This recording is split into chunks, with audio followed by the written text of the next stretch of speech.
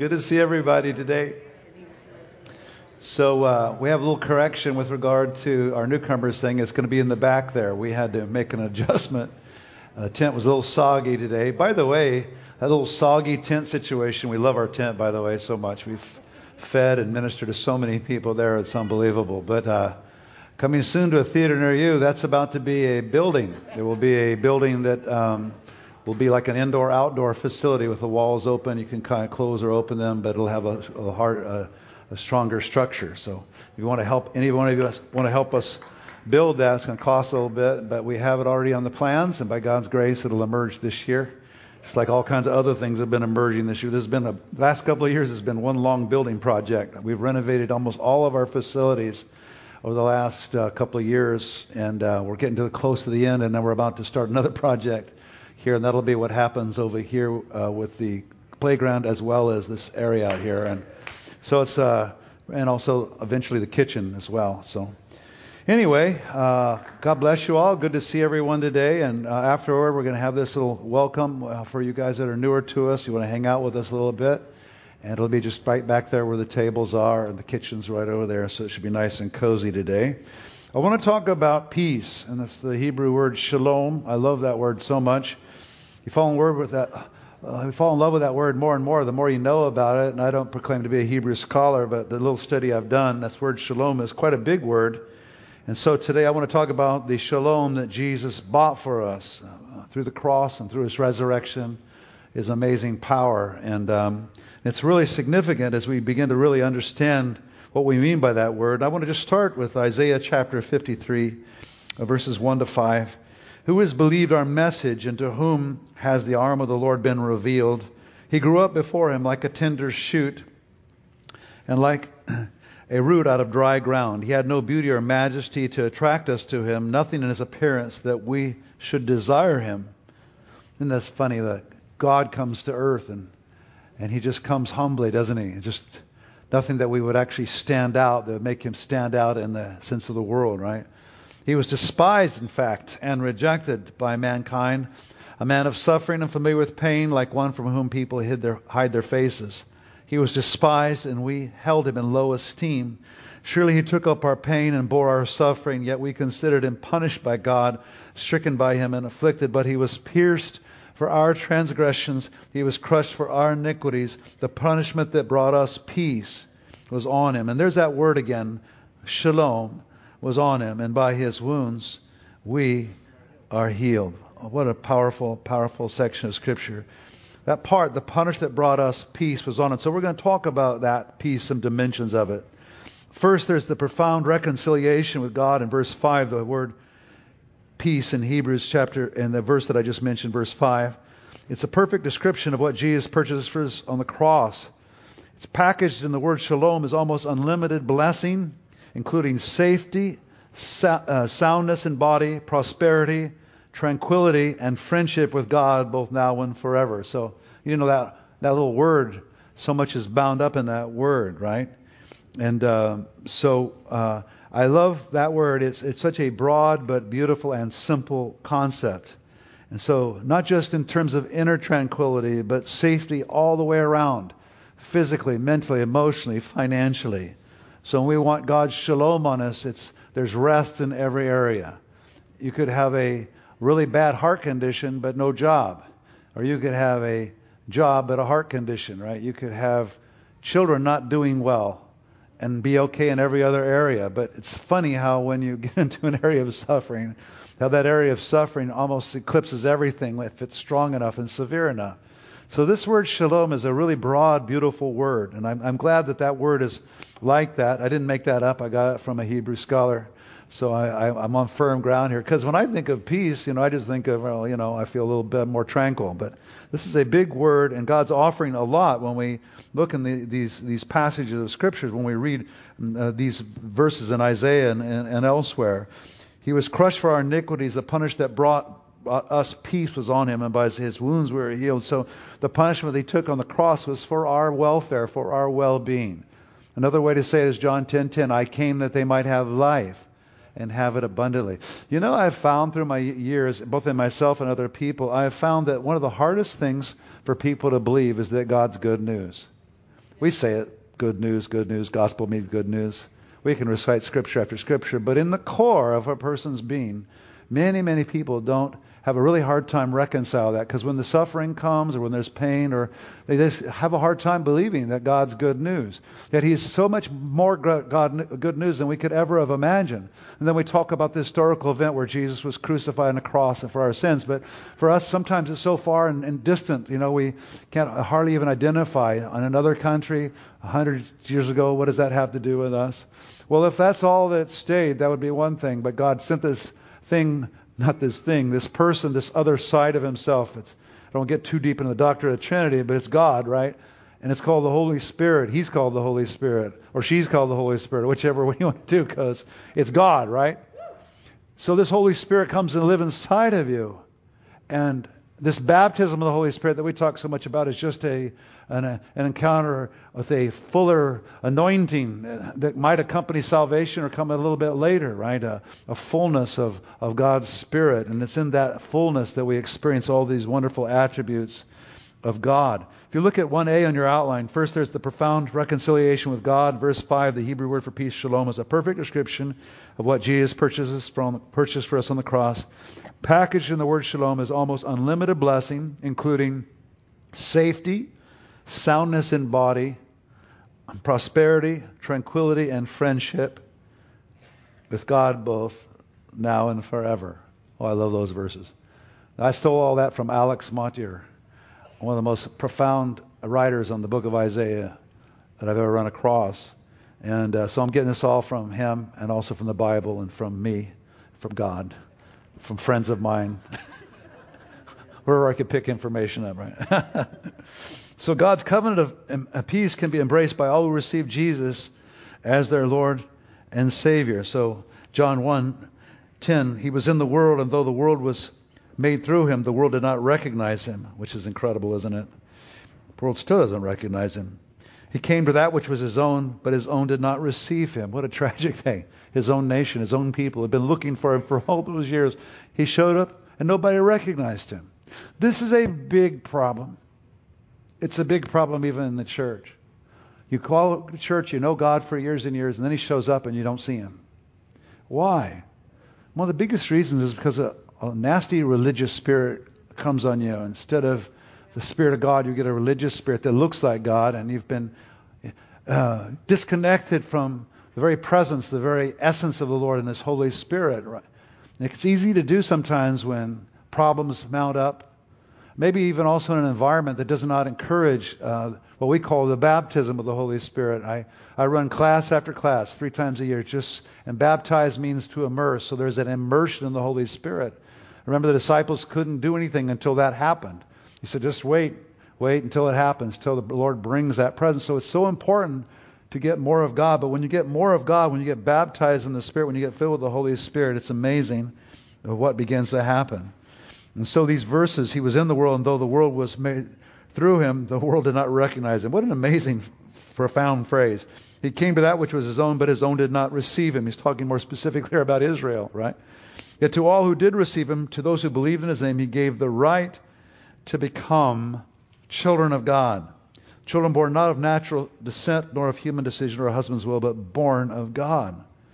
He gave the right to become children of God. There's nothing more provided for than children of God. I don't know about you, but I love to provide for my kids. Most parents do, believing or unbelieving. But God's like that too. And it's so important to grasp this simple concept of the love of a father for their children. Some of you love your kids and your grandkids, and it's just they're your joy and delight. But can I just say, you're God's joy and delight. And the way you provide for them, the way you want for them, the way you want them to do well, is that same passion from God is for you directly from the Lord Himself.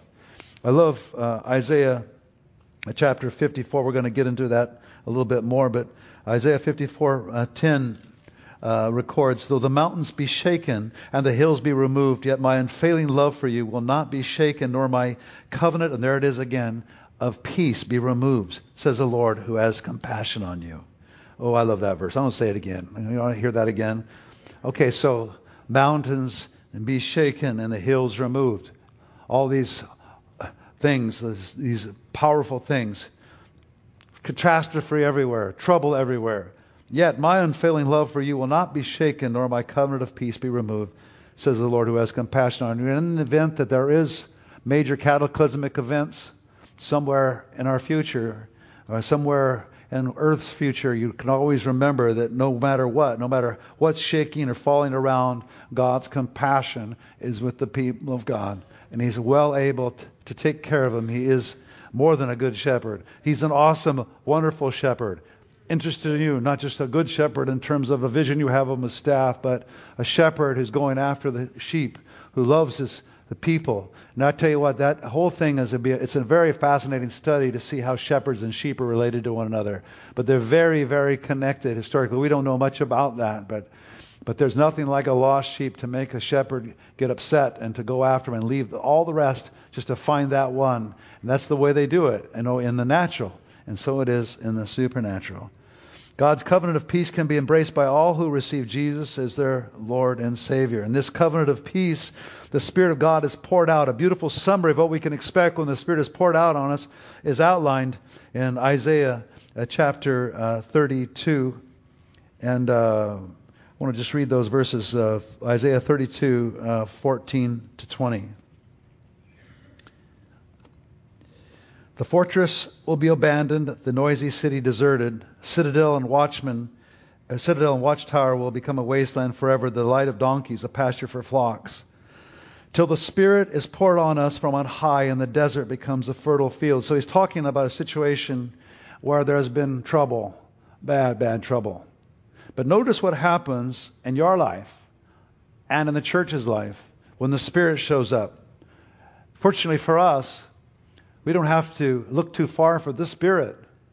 Because when you get saved, the Spirit comes on the inside of you and lives there, right? And He lives actually plurally with us as well. There's a corporate sense of God too. The Spirit resides in us corporately and individually. So whatever you do, you want to be close to God, right? Well, just stay close to His church and stay close to Him yourself, right? But here's what happens when the Spirit comes. Till the Spirit is poured on us from high, and the desert becomes a fertile field. I declare today, every desert in this room, a fertile field. And the fertile field seems like a forest, Lord. I declare growth, prosperity, grace. The Lord's justice will dwell in the desert. His righteousness live in the fertile field. I love that. The fruit of that righteousness will be peace. There that word shalom is again. Its effect will be confidence. I like that. Confidence. Quietness and confidence forever. I like that. Always confident. The noise of the world's calm. You're calm, cool, collected, right? That's what peace brings. That's what the Lord brings. That's why we're not responding the rest of the way the world is. That's why it's so confusing sometimes for the world with the COVID stuff and this and that and this and that. We just don't march to that drummer. We can't help it. We're calmer. We know who our master is. And when the desert comes, we know who changes the desert. We know who's over everything, right? We understand that in our personality. We understand that from our experience. No matter what the enemy brings, no matter what the world brings. The truth, fruit of that righteousness will be peace. Shalom, its effect will be quietness and confidence forever. Lord, I want to be confident and quiet forever. I want my spirit to be quiet and my confidence to be fully on display for the world forever and ever. How about you guys? Anybody want that too? My people will live in peaceful dwelling places, in secure homes. That is your inheritance. That's who you are. This other stuff isn't who you are. And if you're under attack, it's no shame that you're under attack, but it's not supposed to stay that way. Right? It's not God's will. There may be a time when you go through a season of pain and sorrow and even feeling deserted or unwelcome or feel like God's a million miles away or there's financial issues or whatever the issues are, but this is God's will. My people will live in peaceful dwelling homes and secure homes, in undisturbed places of rest. Though hail flattens the forest and the city is completely leveled. It's leveled completely. How blessed you will be, sowing your seed by every stream and letting your cattle and donkeys range free. Now that's all agricultural talk, which I actually know very little of, but I can kind of get the scene, right, in my brain, right? How about you? Right? Peace is beautifully summarized in verse 17. I like that, as quietness and confidence forever. Isn't that cool? Quietness and confidence forever. The fruit of that righteousness will be peace, and its effect will be quietness and confidence forever. Not only from this life, but extending into the next life, forever and ever. Lord, I declare that over this room. I declare it over everybody. Quietness and confidence forever, Lord. That's our inheritance. That is who we are, Lord. We just thank you so much for your inheritance in us, your inheritance through us. Isaiah 53, 4-10, which is such another great, records how God's peace was purchased for us through the suffering and death of Jesus. And it's very, very important to get these two passages, because we're going to then move into Isaiah 54, which records the inheritance of those who receive Jesus. These promises are a covenant of peace, compassion, and promise that are apprehended by faith. But Isaiah 53 is why you get to apprehend all that. So in the writer in Isaiah 53 and 4, it's so beautiful. Isaiah 53 is all about the suffering servant Jesus. And it's a description of what happened to him. And then Isaiah 54 is what you get because of what he did. It's the inheritance. So let's read Isaiah 53. This is a prophecy. I would say, I think Isaiah wrote this some 700-800 years before the Messiah came. I think it was in 7 BC, 8 BC, somewhere in there. Surely he took up our pain, and he's prophesying. He's literally writing these words in that time, prophesying hundreds of years before it happened. This Bible is an amazing book.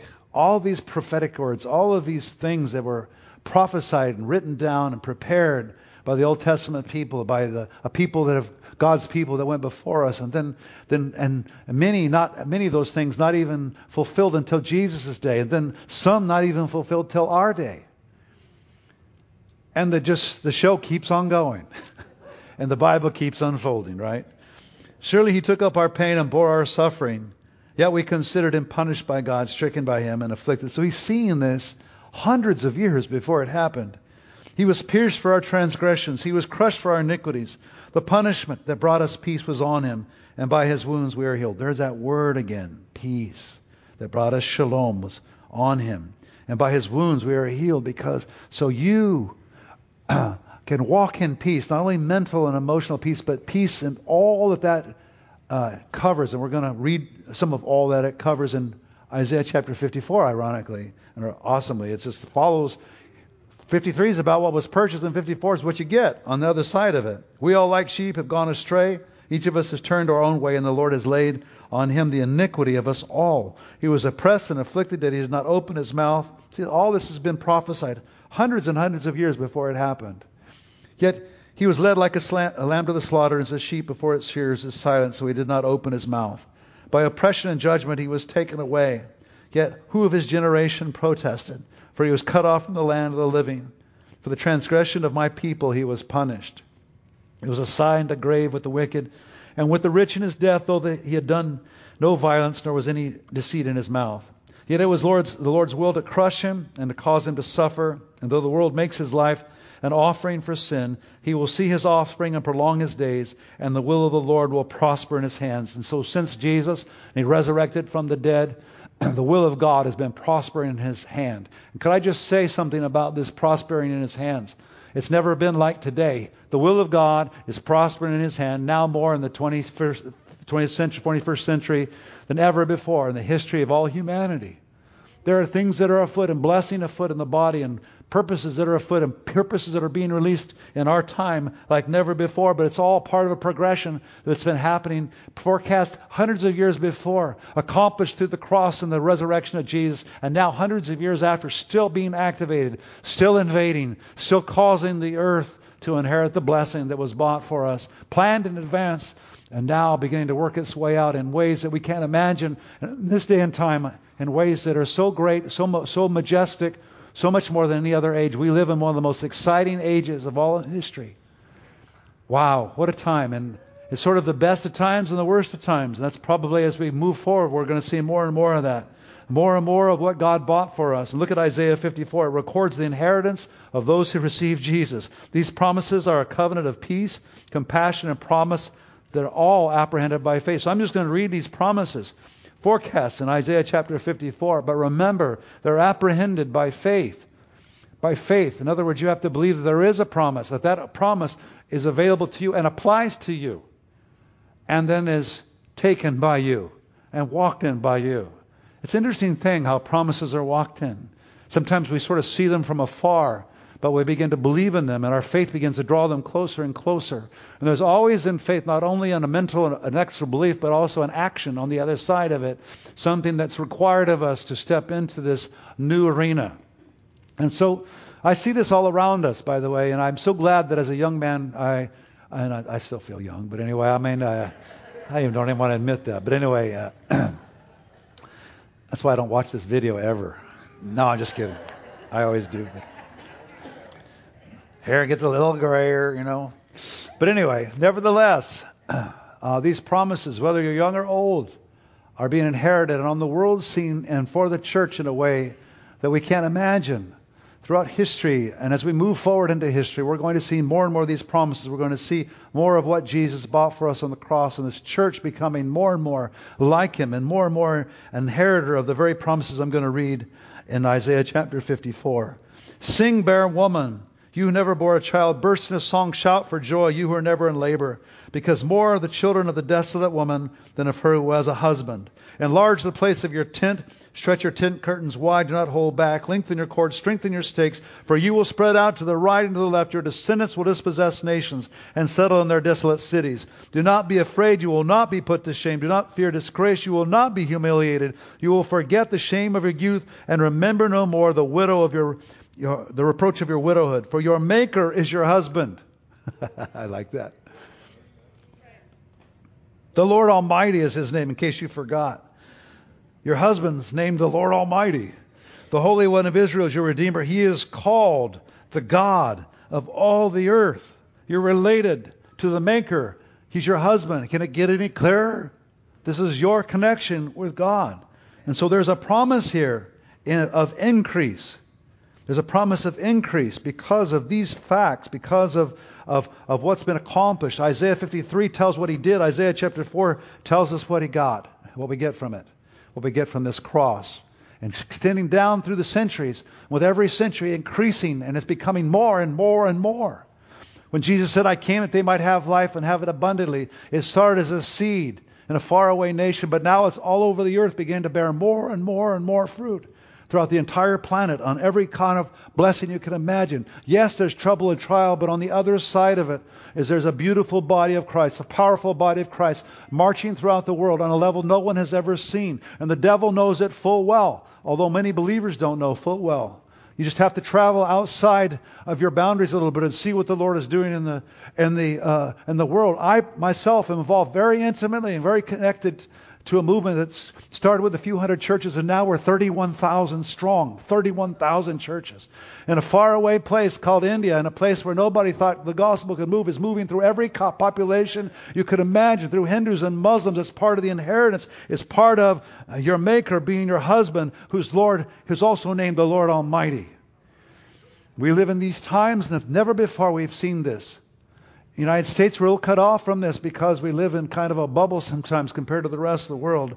But in Islamic nations, as well as Hindu nations and major world religions, there's major movement. And these Hindu religions and Muslim nations, they know it full well. They're very aware. Our media may not be aware of it. You as a believer may not be aware of it. But they are very, very aware of what's going on. It hasn't escaped their notice. And they're trying to put these fires out like crazy, trying to stomp them out. But the more they stomp, the more they burn. The next 10 years, you're going to see some of the most unbelievable things you have ever seen in the history of Christianity. It has already happened. It'll just be more and more open and more obvious. And though persecution comes, it just makes the fire burn brighter and brighter and spills out further and further. And unreached regions of the world that we never thought of we could reach are being reached through every kind of technological advance, every kind of spiritual advance, every kind of apostolic ministry in our time. And though you see war in the world and you see the disappointment on the other side of it are God's people. They're all there. They're with the Palestinians. They're with the Jews. They're all there. They're all embedded. They're all salt and light in those places. Shine their light, the light that's blinding, that's causing multitudes to come to Christ. This is the truth of the gospel in our time. This is the peace that Jesus bought and is coming on every area and every continent, and no area of the world will be left out. Not one place, from the highest places in the Himalayas to the deepest darkness in the Congo, to the deserts and far reaches of the world, to mass populations like India with 1 billion people over, seeing the gospel come in every nook and cranny. This is what we live in right now. This is where we are right now. This is the peace Jesus bought for the world, coming from the inside out on a level that nobody has ever seen before in history. Wow.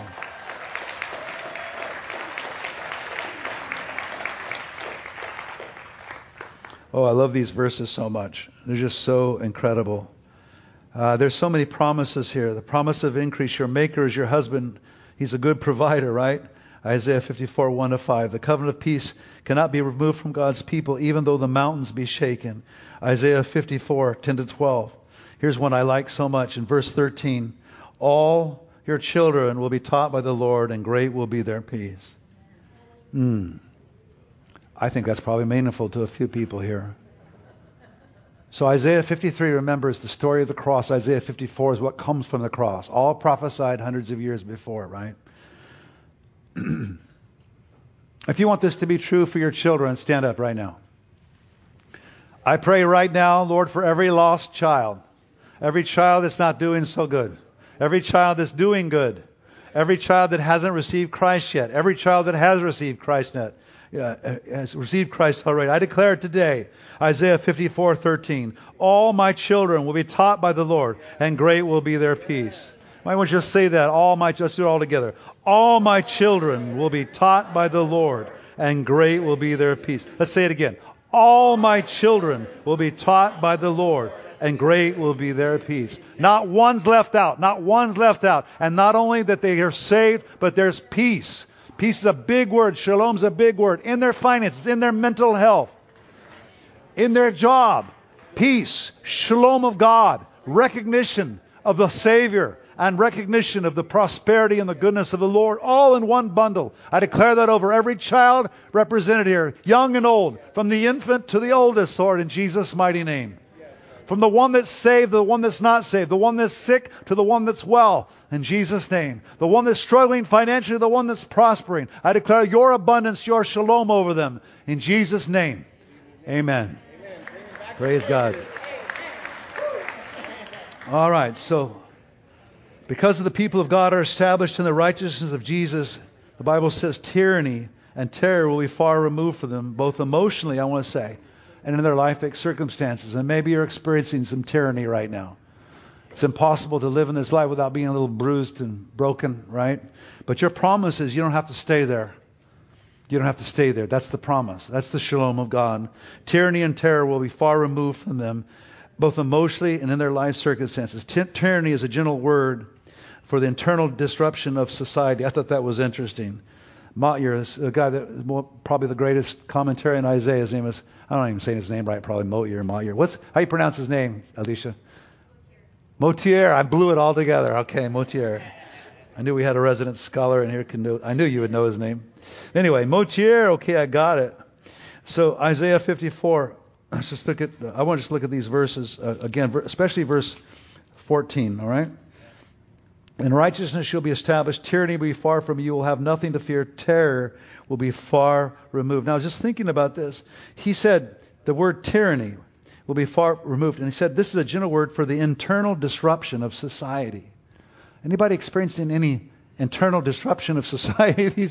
I mean, I'll tell you what, honestly, 3 or 4 years ago, if you had said internal disruption of society, I would have been as blank as I was a few years ago. What is he talking about, internal disruption, I remember the riots in Watts or those sort of things, but never internal disruption. Everything challenged. Every political structure challenged. Every religious structure challenged. Every way that we used to do things, every tradition, everything our nation's been built on. Internal disruption is a great description of this. It's a great word. Tyranny is a general word for the internal disruption. So this scripture says, tyranny will be far from you. You will have nothing to fear. So we cannot cave in as the body of Christ to fear. While everybody else is running, we're standing. While everybody else is going the wrong direction, we're going the right direction. We will not let go.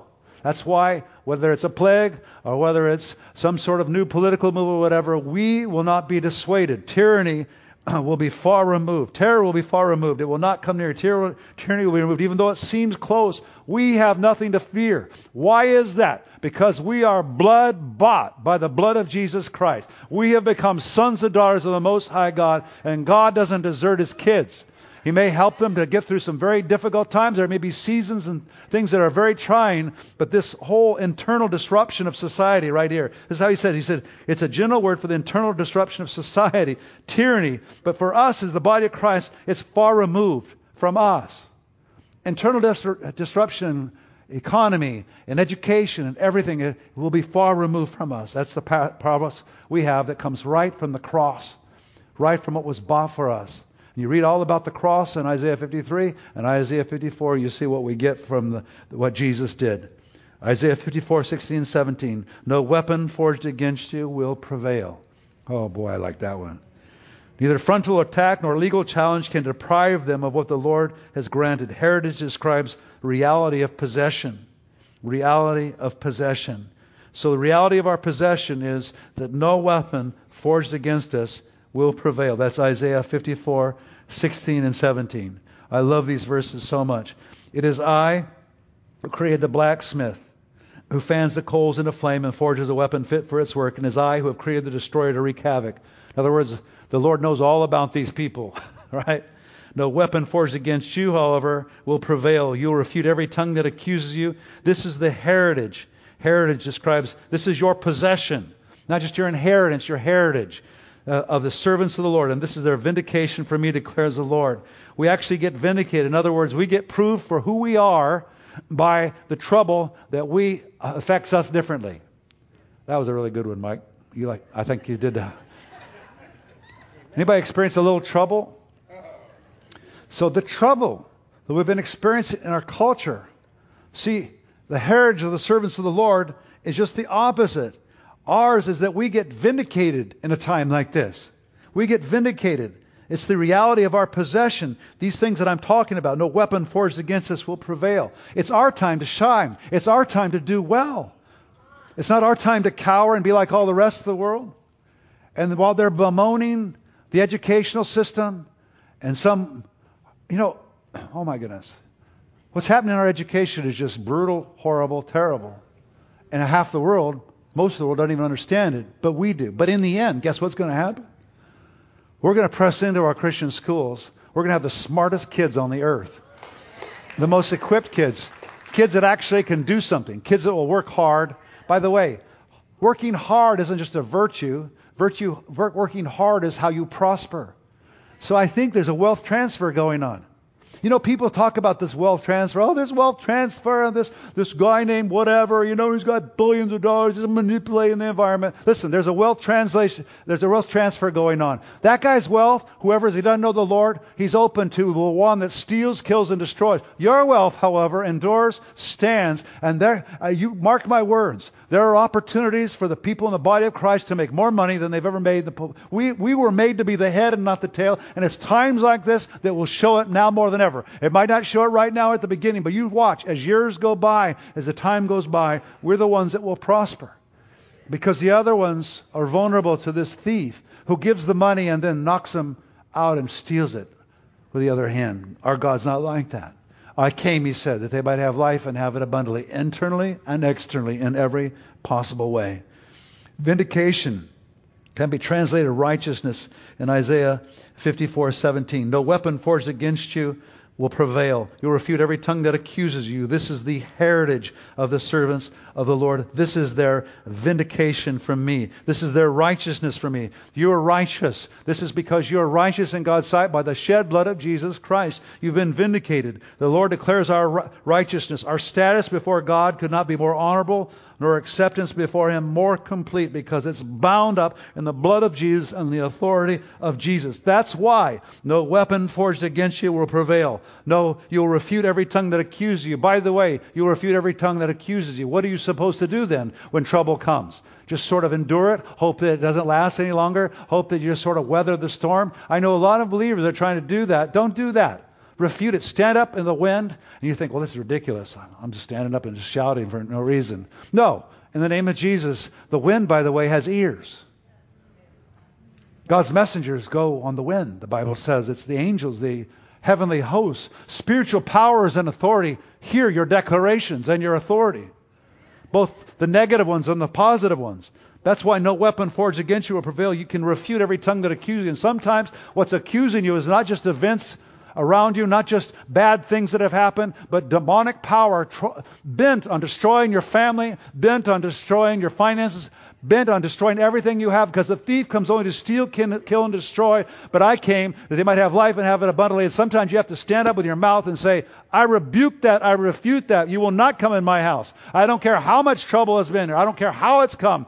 My lot in life, my possession, the reality of my inheritance is I came that they might have life and have it abundantly. And by life, I mean everything. My kids will know the Lord. My kids will be happy. My children will be happy. I'll have enough money, whatever it is. This is our shalom. This is what God bought for us. So there's a New Testament passage I love so much, and this is Roman numeral 3 in your outline there. It's Philippians chapter 4. I love these verses so much because they sort of help me to see this better, you know. And remember, this is... I love Philippians so much because remember when Paul went to Philippi, do you remember the story of how he got acquainted with the Philippians? Anybody remember? By the way, I think I taught about this in my Life in the Spirit class. By the way, those classes and stuff, encourage you all to come. My class I do up here for all you that are newer. I've been doing this year after year, but my class is right up here in the front. Just come on Tuesday night and just show up here. Or sorry, Wednesday night. Sorry. Don't come Tuesday. It'll be lonely here. Come on Wednesday. The door might be locked too. Come on Wednesday. And there's worship at 6 and the class starts at 6:30, but there's 3 or 4 classes besides mine. And just come. And so we just talk about all this and hang out and we just equip one another in these very things that we're talking about, right? So Philippians chapter 4, verses 4 to 8. Rejoice, Lord, always. I'll say it again, rejoice. Now, why is the reason why I got on that track is I remember as I'm teaching in my class, I love teaching on these sort of things because, see, this is what we get. This is our inheritance. This is what we get. This is the shalom of God in the New Testament sense in just a very short place in Philippians. But remember, okay, so the reason why I got on all that bad track there, not bad track, that was a good track. The reason why I got sidetracked is because actually I love to teach on this part when I come to that part in our class because I talk about how the Lord does in times of trouble and situations and stuff, right? And I love these passages because Paul was in jail. Remember that? He was in jail, in a Philippian jail. And when he was in that Philippian jail, what did he do when he was in the Philippian jail? He worshiped to the top of his lungs. He was worshiping, singing. And what happened while he was in jail? The chains fell out, the door opened, and then the whole situation was so reversed that by the time that night was over, they were begging him to leave. Right? And he said, I'll leave when I feel like it. Yeah, okay, fine, you know. And then eventually, okay, I'll leave now, but anyway, I'll be back. And the church was started, right? Perfect example. Perfect example. And then I love to tell about the story in my class. So many of you have heard my story already. The story of my class and my friend who had the same thing happen in a Cambodian jail, right? Same exact thing happened. Incredible miracle happened. And the church in Cambodia thrives and lives because of these sort of miracles. Talk about oppression in these distant countries. We worry about the oppression, but in these other places, the gospel is moving so rapidly. One reason why is because of the oppression. Because it's so thick, the oppression is so thick that it's causing people to lose everything, right? And the world looking around trying to figure out what to do, right? And the church has an answer. The church has an answer. I love these verses. So Paul was in a Philippian jail, all right? He worshiped God in that Philippian jail, and the door cells flew open. If you don't remember the story, right? And by the time he was done, they were begging him to leave, right? Because he actually got out of jail by the power of God, right? Okay, so now he's writing in Philippians. So look what he writes. It's so beautiful, right? Rejoice in the Lord always. I'll say it again, rejoice. Now, what was he doing when the jail cell doors flew open? They were singing hymns to God. So we don't sing hymns here as a prelude. We sing hymns here. We sing songs because they're songs of deliverance. When you sing like that, the devil hates it. And it cuts right across every demonic barrier and bondage and right through your own soul. Till by the time you're done worshiping, you feel, hey, I feel like I'm out of jail here a little bit. I feel a little bit better. Frankly, I get out of jail every Sunday morning. I do. And then I get out of jail on Wednesdays. And then I get out of jail on whenever I'm worshiping, I get out of jail.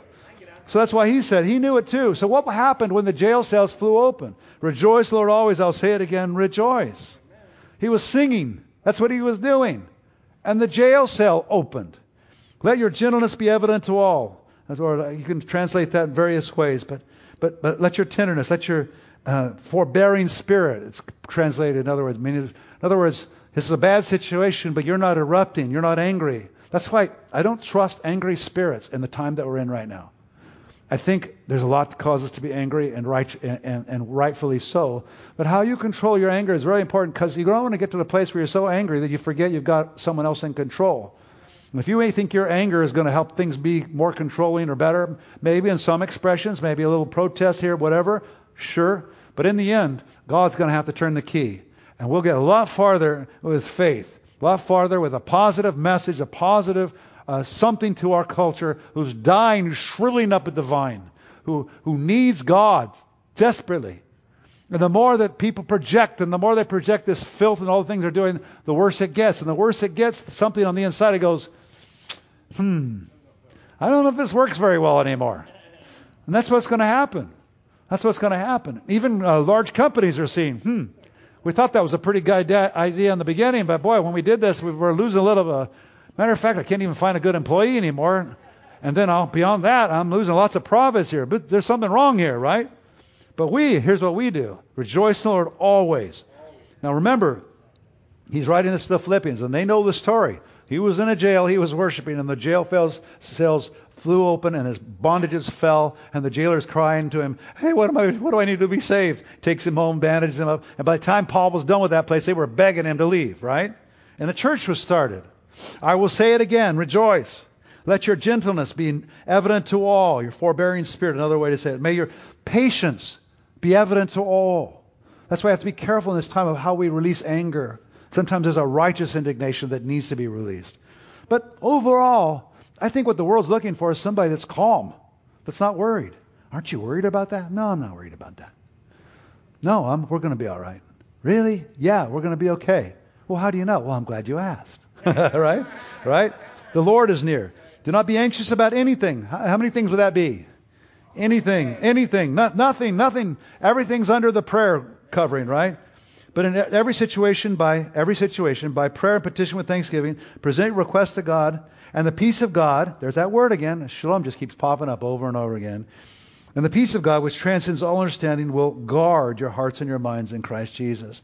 I'll tell you, I felt that guarding as I've been through these days, and during the pandemic, this guarding, this little internal guarding. You know, just like anyone, I was concerned and worried, but I kept feeling this guarding. That's why we didn't really pull away too deep into this. We lasted just a little bit. We didn't last very long not having a service. Then we had it outside, but we just couldn't keep. I don't know. They got to the place in the pandemic where I kept trying to be upset, but I just couldn't be upset. You know, I tried to be concerned, but I couldn't go there. I even tried it out a little bit. You know, maybe whoa. But every time I got there, I thought, well, this ain't gonna do anything. You know, and this is the way you're wired. So when you're wired in Jesus, you know, you just start acting different, and that's why the world just drives them crazy. They're thinking, well, you're not being preventative enough. You're not doing this or that, you know. How would you? That's not wise. Now, some things that the world's doing are wise, right? It's so important. But the other things, we just can't. We can't walk to the beat of their anxious drum all the time. We weren't made like that. We literally march to the beat of a different drummer. That's why he says, don't be anxious about how many things? Anything. But in every situation. How many situations? Every situation. By prayer and petition with thanksgiving. So this prayer and petition with thanksgiving must have something to do with your problem. It must be a problem-solving way to deal with difficult situations. Present your request to God. And this is the part out of it. And the peace of God, which transcends all understanding, will guard your hearts and your minds in Christ Jesus. That's why Paul in Philippi is worshiping in jail. Finally, brothers and sisters, whatever is true, whatever is noble, this is really good advice for right now. Because be careful how you watch the news. Be careful how you listen to bad news. Listen to this. Brothers and sisters, whatever is true, whatever is noble, whatever is right, whatever is pure, whatever is lovely, whatever is admirable, if anything's excellent or praiseworthy, think about such things. That's for your protection. But also it's for your noggin. So you'll think straight. It's for your protection and so you'll have the wisdom of God. Because all this anxiety and things what it does, it eliminates the wisdom from God. I watch this all the time, whether pandemic or no pandemic, trouble or no trouble. I watch this all the time with people. They're doing fine until the panic sets in. When the panic sets in, they don't have any brains anymore. They just leave. The brains all leave. It's all gone, you know. So it's so important to stay in this place so you can think clearly. Our government's struggling. They go from one panic situation to the other, trying one stupid decision after another. Millions and millions of dollars because they're freaking out over there. Let's try this. And then they go, let's go try that. Buying, this whole, I could go on and on about this. What they're doing in Los Angeles is really particularly intriguing, man. How much money they're spending on housing, on trying to deal with this situation. And it gets worse and worse and worse. I think actually here we've discovered a few answers to this. We've figured out a few things. And part of it has to do with the responsibility of the people that are receiving the care, that they get exposed to something beyond themselves, something more than just, we took care of you, right? Something on the inside, though, it's like giving them a fishing pole and fish at the same time, so they can begin to fish and begin to understand how they can move, and also brings their dignity back. You're not supposed to be a homeless person. You're temporarily homeless. But you're not homeless. You're homeless with all the rest of us, with Jesus. You have a place. I'm not going to brand you homeless. God can take care of you in a snap, in a second. So you depend on Him. And don't put yourself in the trust of others. And that's your answer. Your answer is Jesus, and He loves to take care of you. He proved it, right? So you put that little inside of Him, inside the noggin a little bit, and it begins to rattle around. And people begin to get a hold of that, begin to, wait a minute. I like what they gave me. That was really good. But you know who's my shepherd? The Lord is my shepherd. I wonder, maybe He could help me with this job. Maybe He could give me an idea about a new thing. Maybe there's a creative thing. I just want to declare right now. I declare over every enigma and every problem, every business problem, every financial problem, I declare the creative solutions of God over you right now in Jesus' name. Put your hand right on your head. Lord, I'm sorry. I don't mean to be manipulative here, but I'm being manipulative. Lord, I just ask for creative solutions to come into our noggins about every problem we're facing. Some of you are making huge decisions. You're trying to go, do I do this or do I do that? Do I go this career or do that? What am I going to do with my children? Lord, I pray in the name of Jesus that you would open, according to these words, Lord. I pray you'd open our intellect, open our mind. I pray you'd put things in front of us. I pray mighty faith would come, and I pray the creativity of God would come in us to give solutions to our difficult problems and the world's difficult problems in Jesus' name. Amen.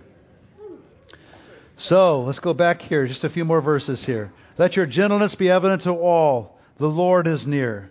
Oh, be gentle as direct contrast to the world around us. The world is not very gentle right now. The Lord is near. That's why we're kind. That's why we're gentle of heart. Another way to describe that is your forbearing spirit. In other words, a little bit more endurance, a little bit more putting up with people. Matter of fact, you know what? Who should be the best people to house the homeless? It's us, because we should have the longest, biggest forbearing spirit, because that's what you need as people are processing through their stuff. You need a little room on the one side, and then you need how to put a little justice and discipline in on the other side, right?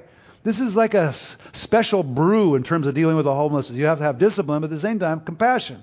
You have to be able, you know what I mean? And I think you only get the right mixture with the Holy Spirit. Sometimes you say no, and sometimes you say, come on. Really? Yeah, come on. It's okay. It's all free. Really? Yeah. But sometimes you got to go, can't do that anymore. Here's the boundary. So only the Spirit can give you that sort of boundary, right? Do not be anxious about anything, but in every situation, by prayer and petition with thanksgiving, present your requests tonight to God. We have access to the greatest authority in the universe. I love it. Do not be anxious about anything, but in every situation. How many situations would that be? Every situation. By prayer and petition with what? Thanksgiving at the same time. Like I'm not wringing my hands, not freaking out, panicking. Lord, I need this, but I thank you for everything you've done for me in the past. I want to thank you in advance for what you're about to do for me. I am not going to freak out, but I'm in pretty dire need right now. Thank you, Lord. I just recognize that you are the solution to my problem, and you've done in the past, and you're going to do it again. Amen. You know what? By the time you're done praying that prayer, you actually have real faith. This wringing the hands thing, it just sucks every bit of faith out of you, right? Part of prayer is refuting every tongue that accuses you. I like that. I really like that. You find it in Isaiah 54:17. Listen to this verse. I'm going to just listen real carefully because I'm moving back to Isaiah 54:17. Remember Isaiah 53, what God purchased. Isaiah 54, Isaiah 53, what the price that was paid. Isaiah 54, the blessing you inherit. And Philippians 4 is similar, right? Listen to this. So, all right. The result of this is supernatural peace. Guard your heart and mind. And listen to this. No matter the circumstances, you are always free to think noble and lovely things, and the peace of God will be with you. But that Isaiah 54:17 says this. No weapon forged against you will prevail, and you will refute every tongue that accuses you. This is the heritage of the servants of the Lord, and this is their vindication from me. This is the heritage of the servants of the Lord, and this is their vindication from me. This is your heritage is similar to inheritance, only it's stronger, where it's more like authority. This is what you got in the tank. This is who you are. You may not have all of it in the present, but this is who you are in the Lord. This is your correct response to God. No weapon forged against you will prevail. You will refute every tongue that accuses you. This is the heritage of the servants of the Lord, and this is their vindication from me. No matter what the circumstance, you're always free to think of noble and lovely things, and the peace of God will be with you. That comes right out of Philippians, and that's exactly what Paul did, right? So I want to be noble at the same time I'm weak. And that's a hard combination sometimes. At the same time, I may be experiencing want. I'm also a king and a queen, right? Because I derive my authority from where? From the authority of God. And I derive my authority not just from visible things, but from invisible things, right? Invisible things spiritually, and invisible ways that I'm kind and generous. By the way, generosity is one of the most powerful things you can do in your whole life. Give and what? It shall be given to you. It's just a trick there, because when you give, sometimes, boy, you're thinking, oh man, I am really, I don't know if I can afford that, right? Oh, you can't afford not to sow into the kingdom. Give and what? It shall be given to you. Everything sometimes feet backwards, but it works. It works. The kingdom of God works. It's this lovely, beautiful kingdom, sometimes upside down, but it all brings, in the last analysis, this shalom, this peace, meaning the peace in my heart, calmness in my heart, but also that fire is gone, that fire is gone. Jesus putting that one out, that one out. It has to do with all my outward circumstances as well. Amen? Let's all stand. Lord, I just thank you, God, for the privilege of declaring the shalom of God in this place, the peace of God. And I just think maybe in this place, we always take some time to this. We're going to have a newcomer's welcome. And by the way, you don't have to go but more than a few steps. Sit at the table and you're at our newcomer's welcome. We got you right here in the room. Usually we go out in the tent, but it's too wet out there and too cold. And so it's nice here. And so we'll be serving. Anybody that would like to, just go take a seat anywhere. But before we do that, I would like to just take a little time. I always like to do this. Just give you 5 minutes, 3 minutes, 10 minutes, whatever you want. Just a time to respond to the Lord in prayer.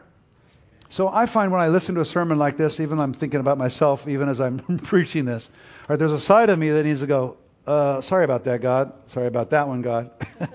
Sorry about that, God. I've been a little out of control lately. Sorry about that. But then there's the other side of me that says, okay, I'm done with that. Now, Lord, address this thing. Help me with this thing. Have mercy. So there's a company over here that I'm praying for all the way. Where's the doctor? Is she here? Is the doctor in the house? No, not that doctor. The doctor with the... She's not with you today. So Nicole, you're her husband, right? What's your name again? Huh? Pete, that's right. So I declare life into this business in Jesus' name. You tell Nicole, I declare life into this business in Jesus' name. Turn the tide. This woman, this man who are doing so much to relieve literal physical pain in people's body. This woman who's been so faithful to pioneer, to move into areas where nobody else has. In the name of Jesus, I declare the life of God over this business. And may the Lord give you and your wife, Pete, just wonderful wisdom on what to do. Scripture says there's a proper time and procedure for everything. May the Lord give you the right time and procedure. This business has to live. It has to grow and has to function because it's too wonderful. It's a miracle brought forth by the Lord. Your education and your hard work is brought forth to a certain place. But there's more to it than that.